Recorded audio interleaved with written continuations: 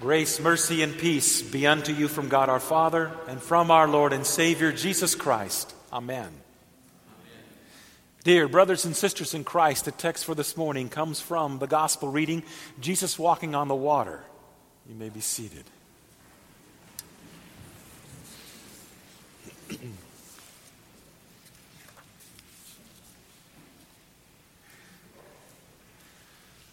You have thought the same thought that I have thought, and that is, what if? And one of the thoughts about what if is, what if I had lived at the time of Jesus and that I had observed many of his miracles? Would it be I would be a different person had I physically witnessed his miracles compared to the person that I am today?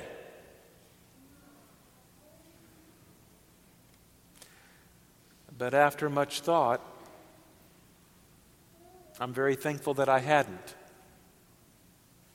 And the reason that I'm thankful that I hadn't lived was because of these words that only Mark gives us insight into these apostles' hearts. And it's this phrase, "And they were utterly astounded, for they did not understand about the loaves, but their hearts were hardened."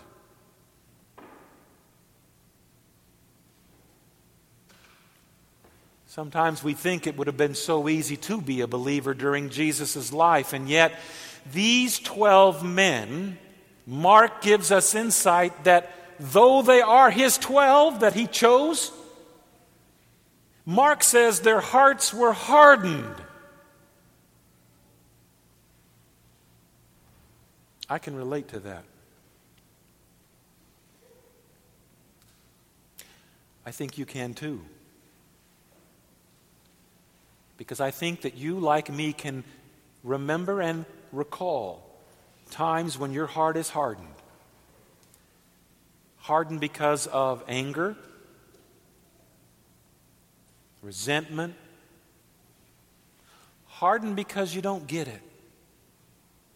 Because our minds are so small that we can't grasp God's great plans, and fear and anxiety wells up within us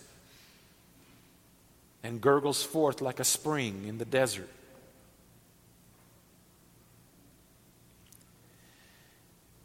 We, like these 12 men, have seen and experienced God's great miracles.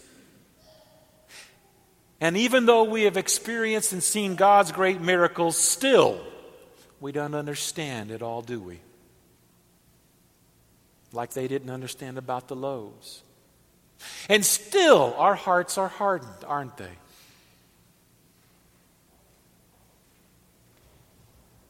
It's interesting. These men had seen and experienced the stormy sea as experienced sailors, feared.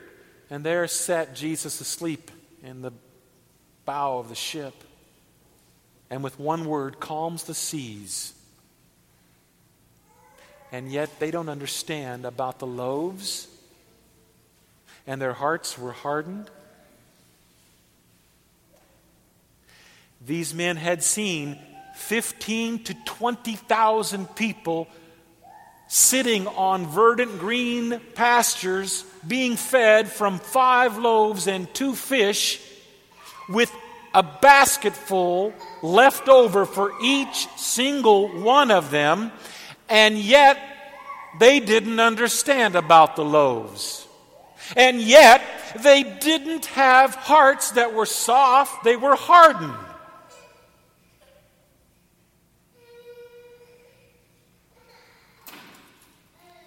So now you can see why that it may not have been any better for you or for me to have lived at that time.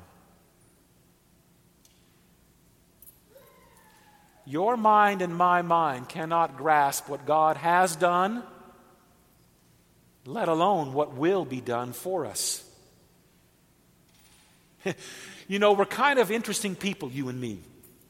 we have this thought that if only this would happen, things would be different in my life. If only this would happen, then the struggle wouldn't be there. If only this would be what I was given, then I would not be who I am and struggle as I do. And yet we can't even grasp what He's done. Past tense. And we're thinking about something future. You see how we are, you and me? We can't even grasp what He's done in the past. Like these disciples could not grasp about the loaves, and their hearts were hardened. Now, why didn't He just throw these guys away and find 12 more? Because obviously their hearts were hardened. What can you do with a person with a hardened heart?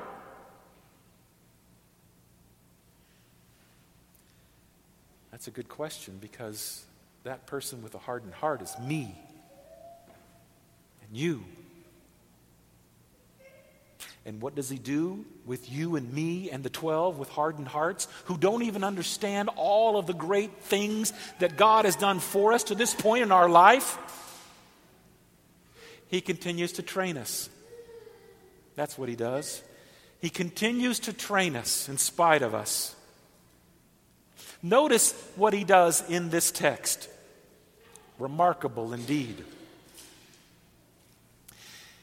He tells them, go to the other side, and He doesn't tell them how He's going to get there. But it's an understood promise that He would meet them somehow on the other side. And they, by faith, salute and go on and head across the waters at night. But the wind was so powerful that for hours, not just a few, long hours, did they row and row and row and could not make headway while He was up on the mountain praying. But like a loving shepherd, He does not lose sight of you, just like He did not lose sight of them in their struggle. And He watches them from the mountaintop, just like He watches you.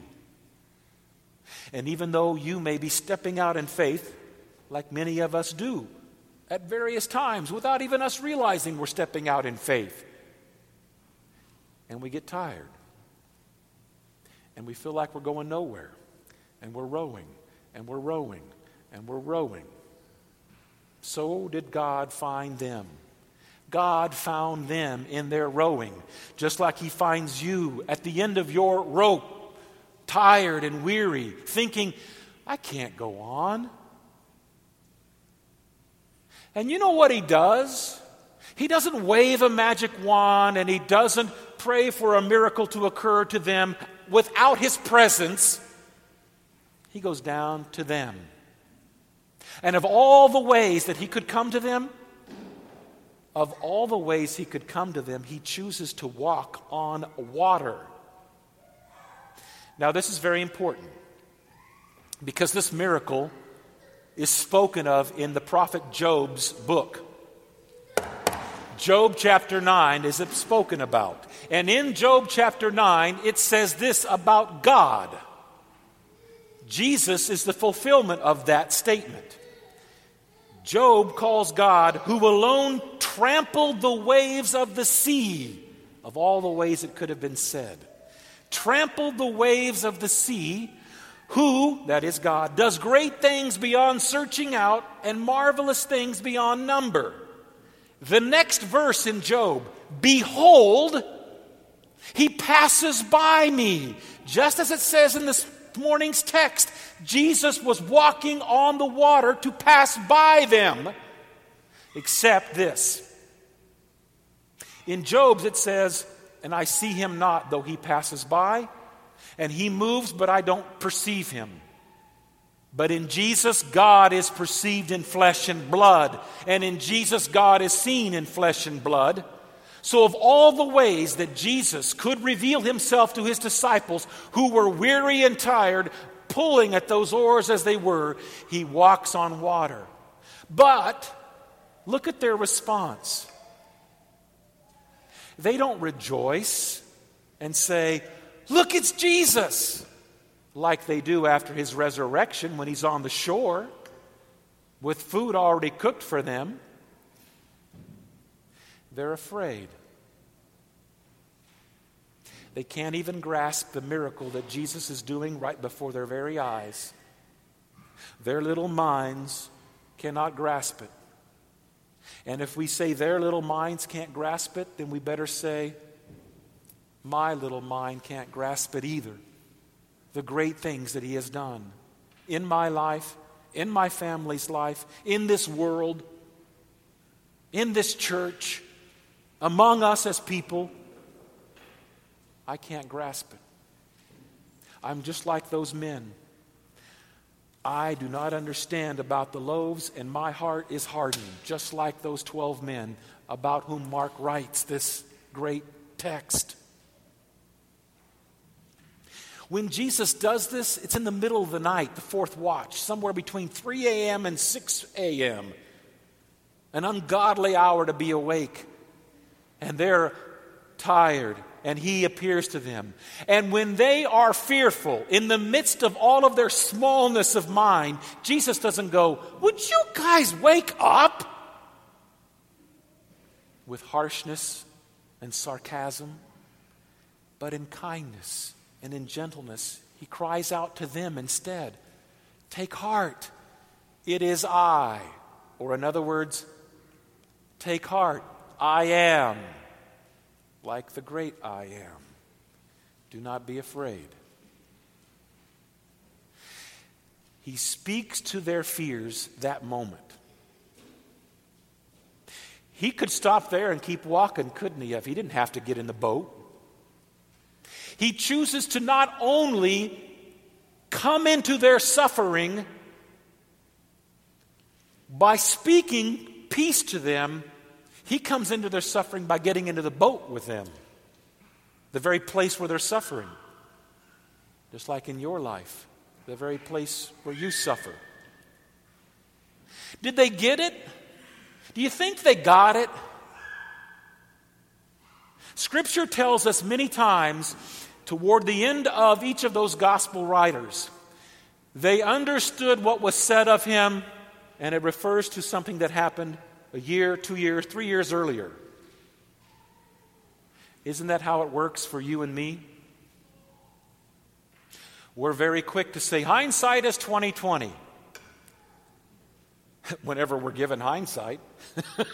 Because somehow you and I don't always get hindsight even. And we're like these men who it says very clearly we did not understand whatever that miracle is, and our hearts were hardened. I can relate to that. I don't know about you. And what does God do with men and women whose minds are so small? And what does God do with men and women whose hearts are so filled with fear and anxiety, even though we've witnessed miracles in our lives and before our very eyes every Sunday? What does God do with such people as we? He gives us something small and simple to believe in. And he knows that his Holy Spirit will continue to reveal it over and over and over again. Sometimes people say, "Oh, you Lutherans, you say the same things over and over." I, for one, am glad. Because this skull is pretty darn thick. And I need to hear it again and again and again so that I get it. How many times did Jesus say to these men, "Do not be afraid"? Just a couple? And he thought, "Oh, they've got it now." How many times did he find them in their mystifying aspect of their life where they didn't understand something? All the time. And how many times were their hearts hardened? Here's the mystery. All the time. Because there is no way in God's green earth that your heart can ever be pure of hardness until you die. And though you believe with all your heart, just as I believe with all my heart, I've also got a lot of hardness. And I need him to come crashing through to my little mind, like these 12 men needed, like you need, and speak these words. Take heart. It is I. Do not be afraid. Simple words for simple minds that are hardened, and simple minds that don't understand all that God has done in our past. Now, Paul says it in a very unique way in the epistle reading. Listen. Now to him who is able to do far more abundantly than all that we ask or imagine, according to the power at work within us. Just that statement is saying everything. We can't even grasp what he can and has done and will do.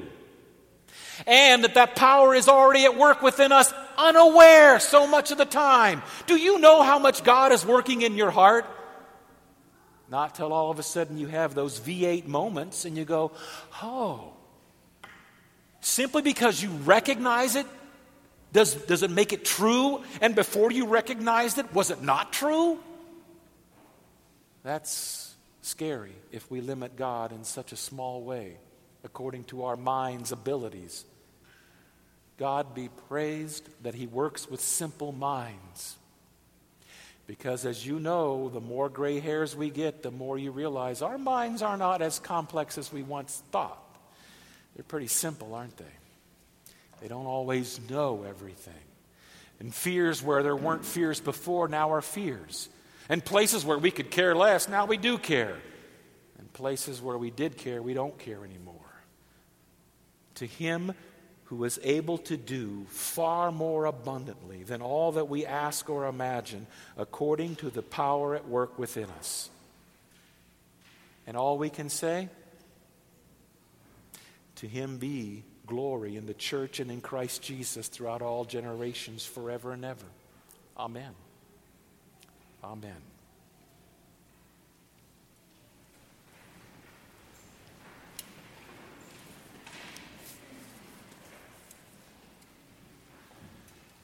The peace of God, which passes all understanding, keep your hearts and your minds on Christ Jesus to life everlasting. Amen.